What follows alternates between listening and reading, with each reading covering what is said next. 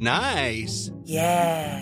What you're hearing are the sounds of people everywhere putting on Bombas socks, underwear, and T-shirts made from absurdly soft materials that feel like plush clouds. Yeah, that plush. And the best part? For every item you purchase, Bombas donates another to someone facing homelessness. Bombas. Big comfort for everyone. Go to bombas.com/ACAST and use code ACAST for 20% off your first purchase. That's bombas.com/ACAST. Code ACAST. When you're ready to pop the question, the last thing you want to do is second-guess the ring. At BlueNile.com, you can design a one-of-a-kind ring with the ease and convenience of shopping online. Choose your diamond and setting. When you find the one, you'll get it delivered right to your door. Go to BlueNile.com and use promo code LISTEN to get $50 off your purchase of $500 or more. That's code LISTEN at BlueNile.com for $50 off your purchase. BlueNile.com, code LISTEN.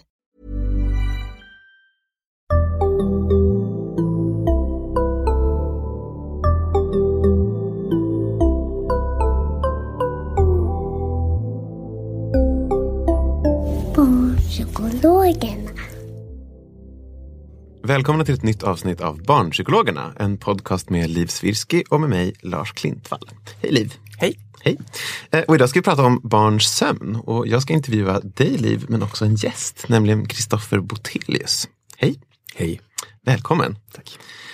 Och du kan börja med att presentera dig själv för våra lyssnare.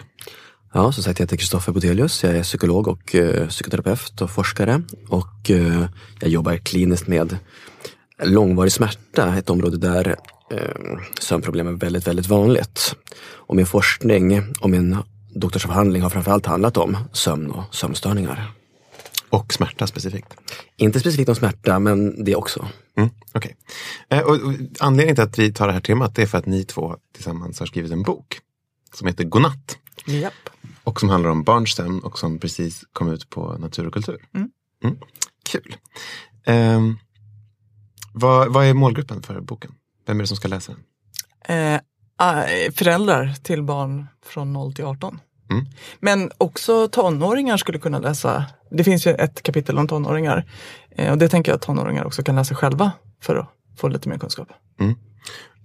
Varför har ni skrivit boken? Ja, det här med sömn är ju förstås något som är väldigt relevant för alla föräldrar, och vi upplever att det förekommer väldigt många råd och tips som kanske inte alltid är så väl underbyggda. Och vi har saknat en sammanställning av vad vi faktiskt vet om sömn och sömnproblem hos barn och ungdomar baserat på forskning. Alltså det finns böcker, men det här är mer liksom evidensbaserade råd som ni kommer med. Ja, det är vår erfarenhet. Vad är liksom, du har forskat på sömn då, ja. Men ni har också klinisk erfarenhet av sömnproblem, stämmer det? Jag träffar ju barn och ungdomar med sömnproblem av olika sorter i min kliniska verksamhet. Och du träffar ju många med sömnproblem då i din verksamhet. Precis, och just i den här boken så har väl Liv stått för den kliniska erfarenheten av sömn och sömnstörningar hos barn, medan jag mer har tagit den forskaraspekten och plöjt forskningsartiklar och läst de böcker som finns då för att se vad vi faktiskt vet och vad vi har vetenskapliga belägg för. Okej, jättebra. Det här sömnämnet är ju ganska brett, så att vi har tänkt, du och jag Liv, att vi kör 2 avsnitt om det här för att liksom försöka täcka in allting som boken täcker in. Och idén med det här första avsnittet är att vi ska prata liksom med varför man sover, vad är funktionen med sömn överhuvudtaget.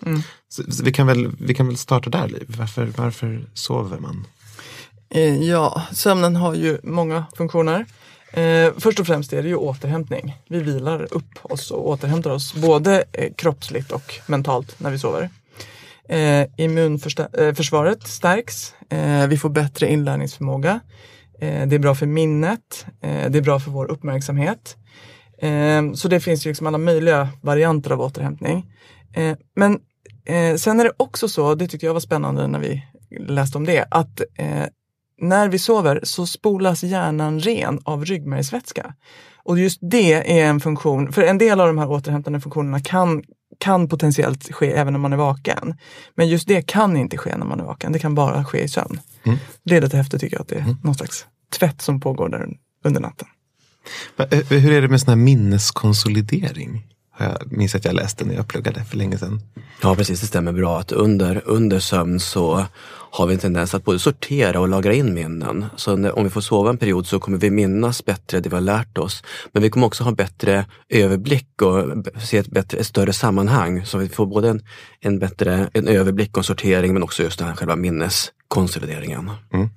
Coolt. Hur ser det ut det här med sömncykler och sömnfaser och såna grejer? Kan ni inte bara sammanfatta det lite kort? Ja, man kan säga att sömn i sig är inte en homogen process, utan man brukar dela in sömnen i olika stadier baserat på den elektriska aktiviteten i hjärnan när man undersöker den med EEG. Och under sömnen så kommer vi passera de här olika stadierna på ett cykliskt sätt. Så att nattsömnen består av ett antal sådana sömncykel. Att från ytlig sömn ner till djup sömn upp till ytlig sömn igen.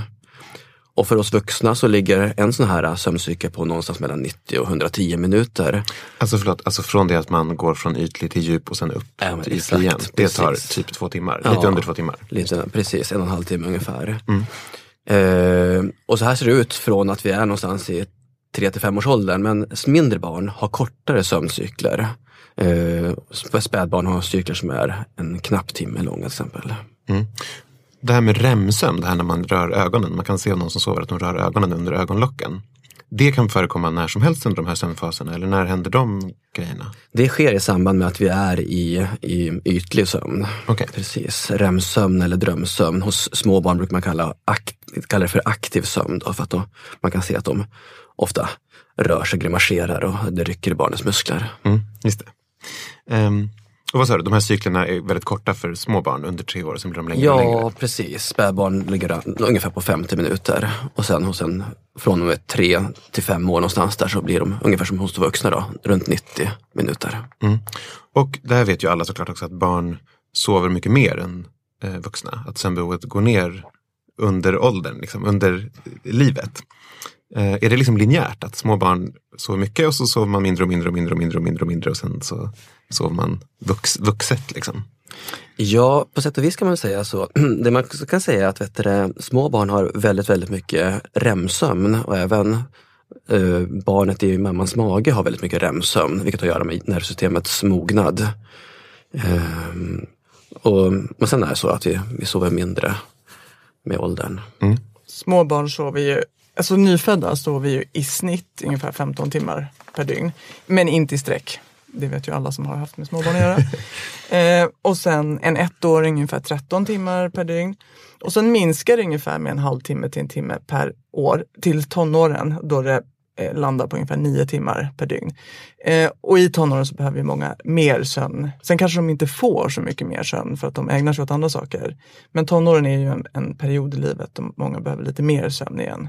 Och alltså sen, så att en 11-åring sover mindre än en 15-åring? Många 11-åringar sover nog mindre än en 15-åring. Men Sover mindre, just det. Ja, precis. Men 15-åringar kanske skulle behöva sova lite mer än de gör. För att de prioriterar inte sömn som den aktivitet de helst ägnar sig åt. Just det, för att de håller på med sin mobil eller de eller gör film eller gör andra saker. Exakt. Men de kanske skulle behöva sova lite mer än en 11-åring. Men för man pratar ju ofta om så hur mycket ska man sova och så. Och då kan man säga att de här siffrorna är verkligen ett snitt. För det är ett ganska brett spann av runt de siffrorna, liksom, vad som fortfarande är normalt. Och den viktigaste måttstocken liksom, för om man har sovit tillräckligt mycket, det är hur man mår på dagtid. Om man mår bra, presterar det man ska, orkar göra det man ska och så. Så att liksom, det finns ju barn, jag träffar ibland barn i min praktik som kommer där man liksom har försökt, man tänker att det här barnet är 8 år, då ska de sova så många timmar, har man läst sig till. Och så försöker man få barnet att somna någon viss tid på kvällen och det är helt kört för att barnet är inte trött då. Och då kanske man har ett barn som verkligen avviker och liksom, behöver 1 eller 2 timmar mindre än snittet för åldern. Och som fungerar superbra på det. Så att man måste utgå ifrån hur mår personen. Det gäller ju även för vuxna. När vi ska avgöra om man har sömnstörningar eller inte. Hur mår man? Det är lätt att stirra sig blind på liksom, klockan. På en siffra, exakt.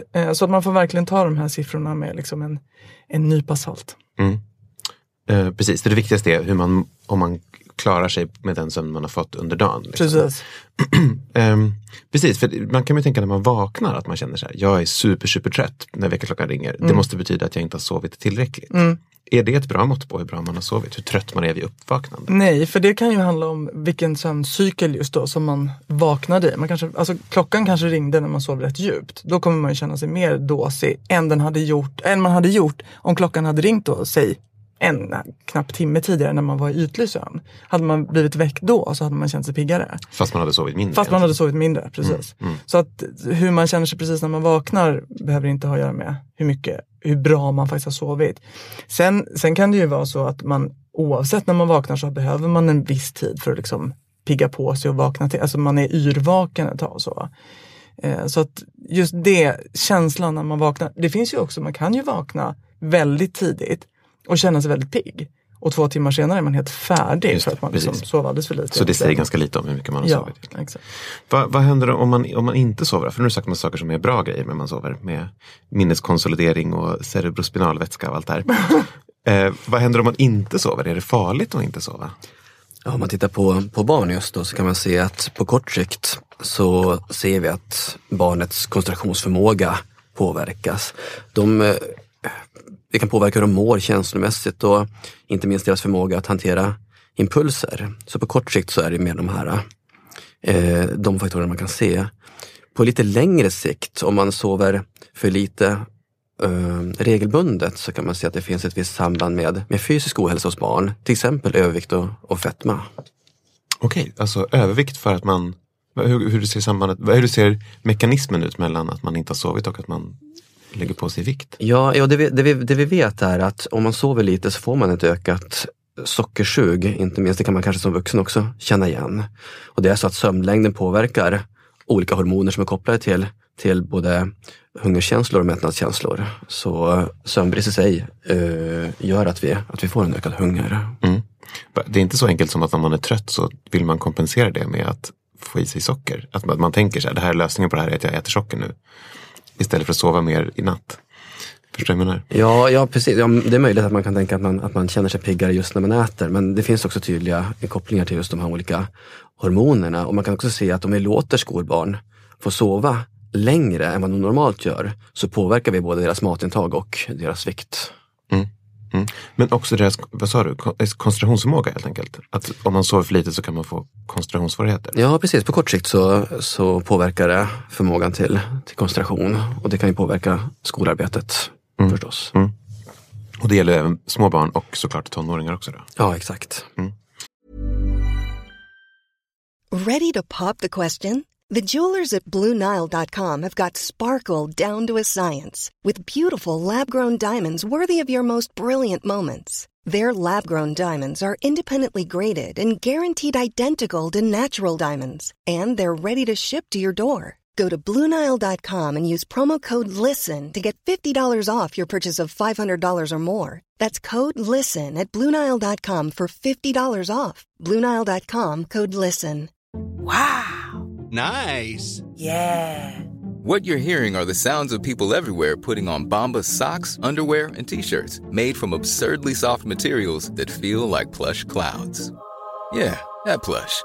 And the best part? For every item you purchase, Bombas donates another to someone facing homelessness.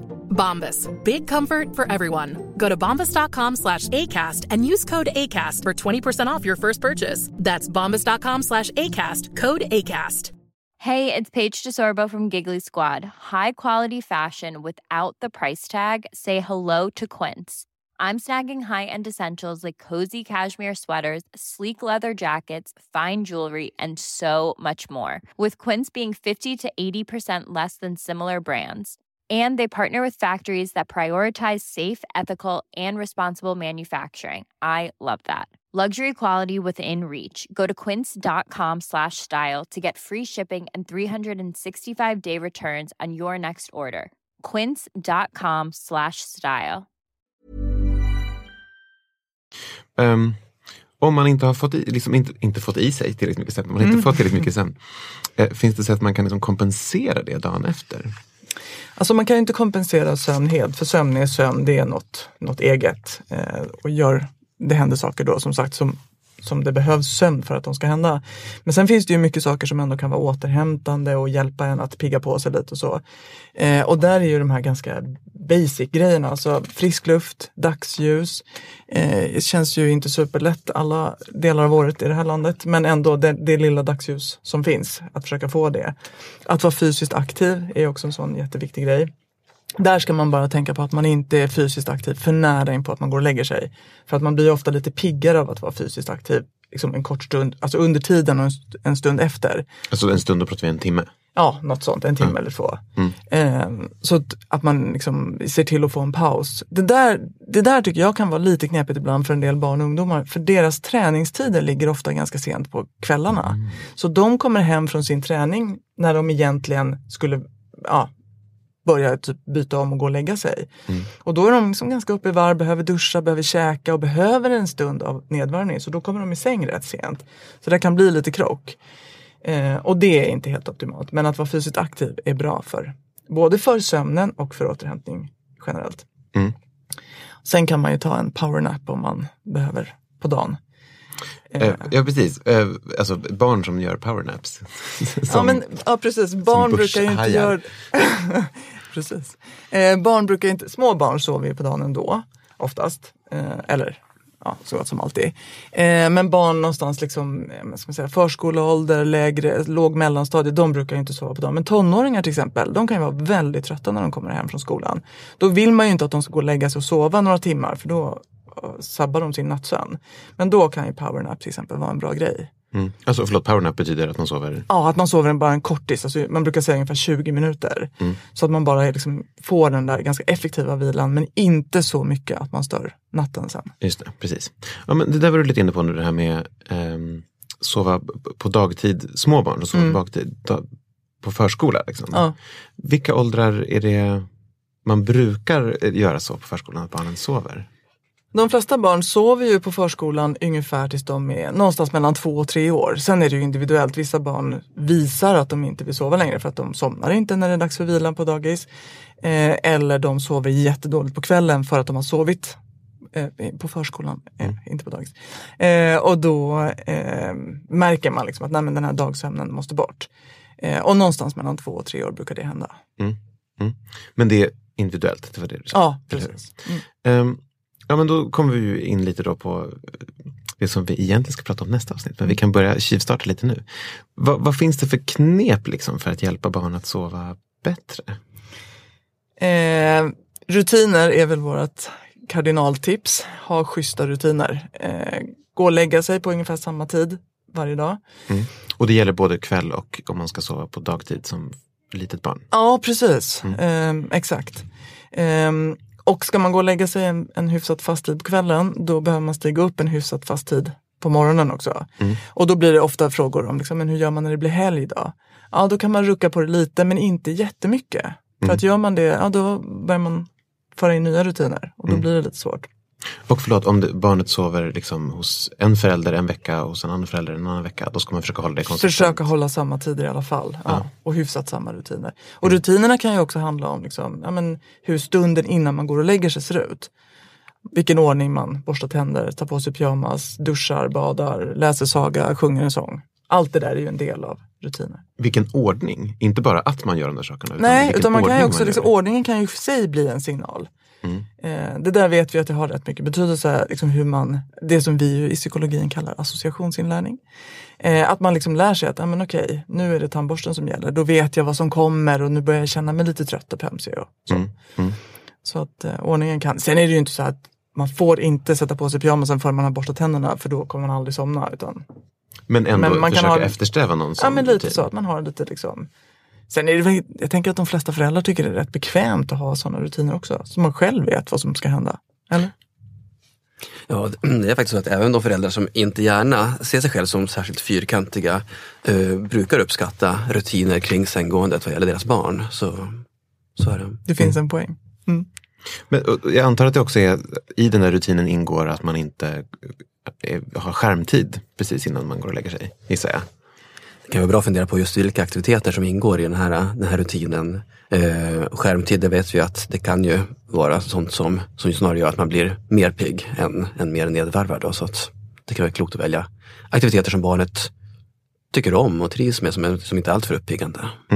Typ läsa en bok är en bra exempel. Läsa en bok, sjunga en sång. Det kan också vara en stund av lugn lek på det egna rummet eller ett bad eller så. Mm. Och om man skulle göra det här om man tänker i förskoleverksamhet då? Hur ser rutinerna ut där innan barnen har vila? Springa runt på gården och sen rakt in och lägga sig på en madrass? Ja, det kan ju vara klokt att fundera på just vad man har för rutiner just före vilan för att öka möjligheten att barnen ska kunna somna, de som behöver sova då. Mm. De flesta förskolor tror jag gör sömnen efter lunchen. Och det kan ju också vara taktiskt för man blir ju ofta lite så här paltkommig efter lunch. Alltså när man smälter mat så blir man lite trött. Så att jag tror att de flesta gör väl något sånt att man äter och sen typ kissar och tvättar händerna och så. Eller byter blöjor beroende på ålder. Och sen lägger man barnen. När ni säger det här med att man ska vara konsistent med tiden, alltså att man går och lägger ungefär samma tid varje kväll. I alla fall med vuxna tänker man att man också vill vara lite lyhörd för när man känner att man är lite trött.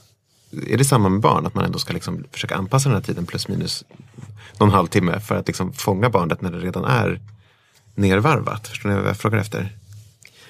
Man kan väl tänka sig åt båda hållen. Det är klart att det är klokt att inte gå och lägga sig förrän man är sömnig och har en chans att sova. Men samtidigt kan man också tänka sig att om man håller en rutin så kommer man också att påverka när på dygnet man kommer att känna sig sömnig. Så rutinen i sig kan ju också skapa och lite grann styra den här känslan av sömnighet. Just det, för effekten av rutinen kommer ju inte dagen efter. Den kommer liksom när man har gjort samma rutin i flera veckor. Precis. Just det. Ja, bra poäng, precis. Av andra saker då, vad är det mer man kan tänka på? Rummet som man sover i, spelar det någon roll? Absolut. Och att det är till exempel tyst, mörkt. Och det där får man ju också då anpassa lite efter. En del barn är ju mörkrädda och vill ha någon lampa. Men att man kanske har en nattlampa då till exempel. Så att det inte är bäckmörkt men det ska inte vara liksom ljust som på dagen. Tänt i taket kanske är en dålig idé. Inte jättebra idé, ja precis. Och tyst är samma sak. En del barn tycker väldigt mycket om att höra ljud. Till exempel att tvn står på i något annat rum eller så. Att det känns tryggt att höra att liksom folk är vakna och det händer något. Men att man inte har mycket ljud på det egna rummet. Jag brukar också rekommendera att man ska göra det lite mysigt. Alltså att man ska trivas i sin säng och tycka att den känns som en mysig plats att vara på. Så att sådana råd är absolut spelar roll också. Kallt rum, som man säger till vuxna. Ja, precis. Och ja, det tänker jag väl är samma för barn, eller hur? Barn mår väl också, sover också. Men inte så kallt som man ligger och fryser. Men ja, svalt. Ibland när man är ute på förskolor så ser man ju barn som sover utomhus i vagn. Det tänker jag måste vara jättesmart utifrån det här perspektivet. Att det är just kallt utanför vagnen. Förmodligen. Det är nog så att det är våran sömn rent så här. Om man tittar tillbaka på de samhällen som fortfarande lever i ett mer jägar- och samlarsamhällen så kan man se att deras sömn styrs till stor del av just temperaturen snarare än kanske mörkret i första hand. Och därmed temperatur är något som vi har kanske kommit ifrån ganska mycket med våra uppvärmda sovrum. Men svalt, som sagt, det gör det enklare att sova bra. Men det här som du sa nu med tv. Med vuxna tänker man också att om man vaknar mitt i natten så vill man att den situationen som man vaknar i ska vara så lik som möjligt den som det var när man somnade, minns jag att man säger till vuxna. Och då kommer det inte stå en tv på 3 på morgonen när man vaknar. Förstår du vad jag menar? Precis, och så är det med barn också att om situationen är annorlunda så kan de notera det när de vaknar upp. För man vaknar ju flera gånger per natt. Oftast är de uppvaknanden så otroligt korta så vi kommer inte ihåg dem. Vi registrerar nästan inte det. Men om det är något som är annorlunda så kan det göra att man noterar att man är vaken och då märker att här var det annorlunda. Jag tror att den där sorten, alltså att det är lite tyst ljud från en tv eller så, att det är snarast lugnande för barnet när de ligger och ska somna och liksom väntar in. Det tror jag inte är ett jättestort problem. Men det kan vara sånt som väcker barn och gör att de har svårare att somna. Det brukar man ju framförallt prata om när det är små barn. Att till exempel har de somnat vid bröstet om de ammar. Och så vaknar de liggandes i sina sängar. Då blir den kontrasten liksom gör att de vaknar till och inte är nöjda.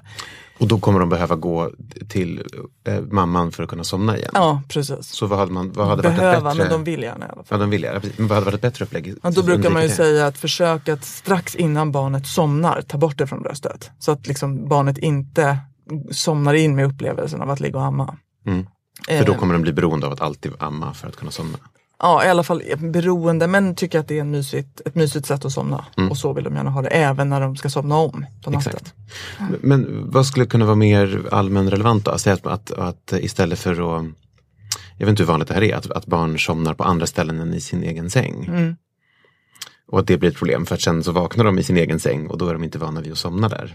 Jag tycker inte att det brukar vara ett så stort problem för större barn. Det är väl just de här småttingarna som kan vara känsliga för det.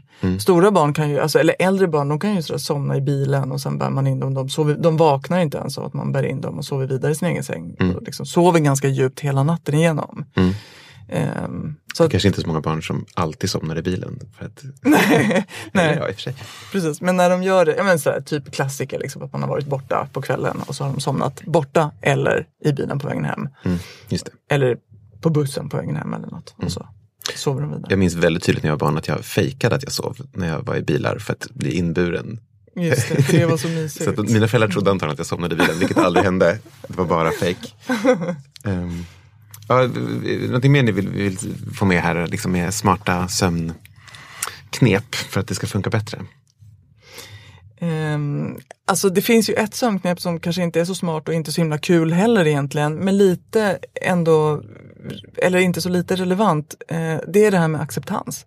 Att man kanske också lite grann får stå ut med att man inte sover exakt så som man skulle vilja. Och att just de här försöken att somna, och det här gäller nu kanske inte spädbarn, men det kan till exempel gälla föräldrar vars barn inte sover riktigt som de skulle önska. Att ett visst mått av acceptans behövs. Att nu är det så här, nu är vi i en period när vi inte sover så bra. När man är rätt trött och sliten och påverkad, men det får vara så. Man, liksom att hela tiden kriga mot det där och försöka få till den perfekta sömnen kan i sig bli så jobbigt som man nästan blir mer stressad och sover sämre av det. Så i kombination med riktiga sömnråd så också lite acceptans. För en sak man kan vara säker på vad gäller barnsömn, då är att den kommer att förändras. Alltså med tiden kommer barnsömn att förändras. De kommer inte sova på samma sätt förstås hela barndomen, utan det kommer på bara några månaders sikt kan det se helt annorlunda ut. Så ibland kan det vara klokt att ha lite kyla i kroppen och vänta ut det också. Utan att behöva stressa upp sig så mycket. Utan att behöva stressa upp sig. Precis. Bra, ska vi avsluta det här avsnittet där då? Helt enkelt. Tack Kristoffer för att du kom hit och pratade med oss. Tack. Och tack ni som lyssnade. Och boken har precis kommit ut på Natur och kultur. Precis. Vad heter den? Godnatt. Godnatt, jättebra. Och vi lägger en länk i avsnittsbeskrivningen. Såklart. Och det kommer ett nytt avsnitt snart. Och det kommer ett till avsnitt om sömn om några veckor. När vi ska prata med Kristoffer igen.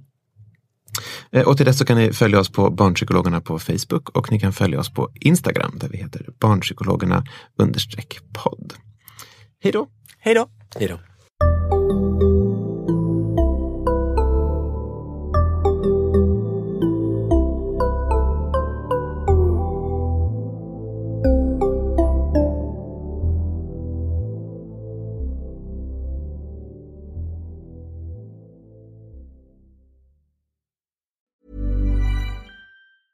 Hey, it's Paige DeSorbo from Giggly Squad. High quality fashion without the price tag. Say hello to Quince. I'm snagging high-end essentials like cozy cashmere sweaters, sleek leather jackets, fine jewelry, and so much more. With Quince being 50 to 80% less than similar brands. And they partner with factories that prioritize safe, ethical, and responsible manufacturing. I love that. Luxury quality within reach. Go to quince.com/style to get free shipping and 365-day returns on your next order.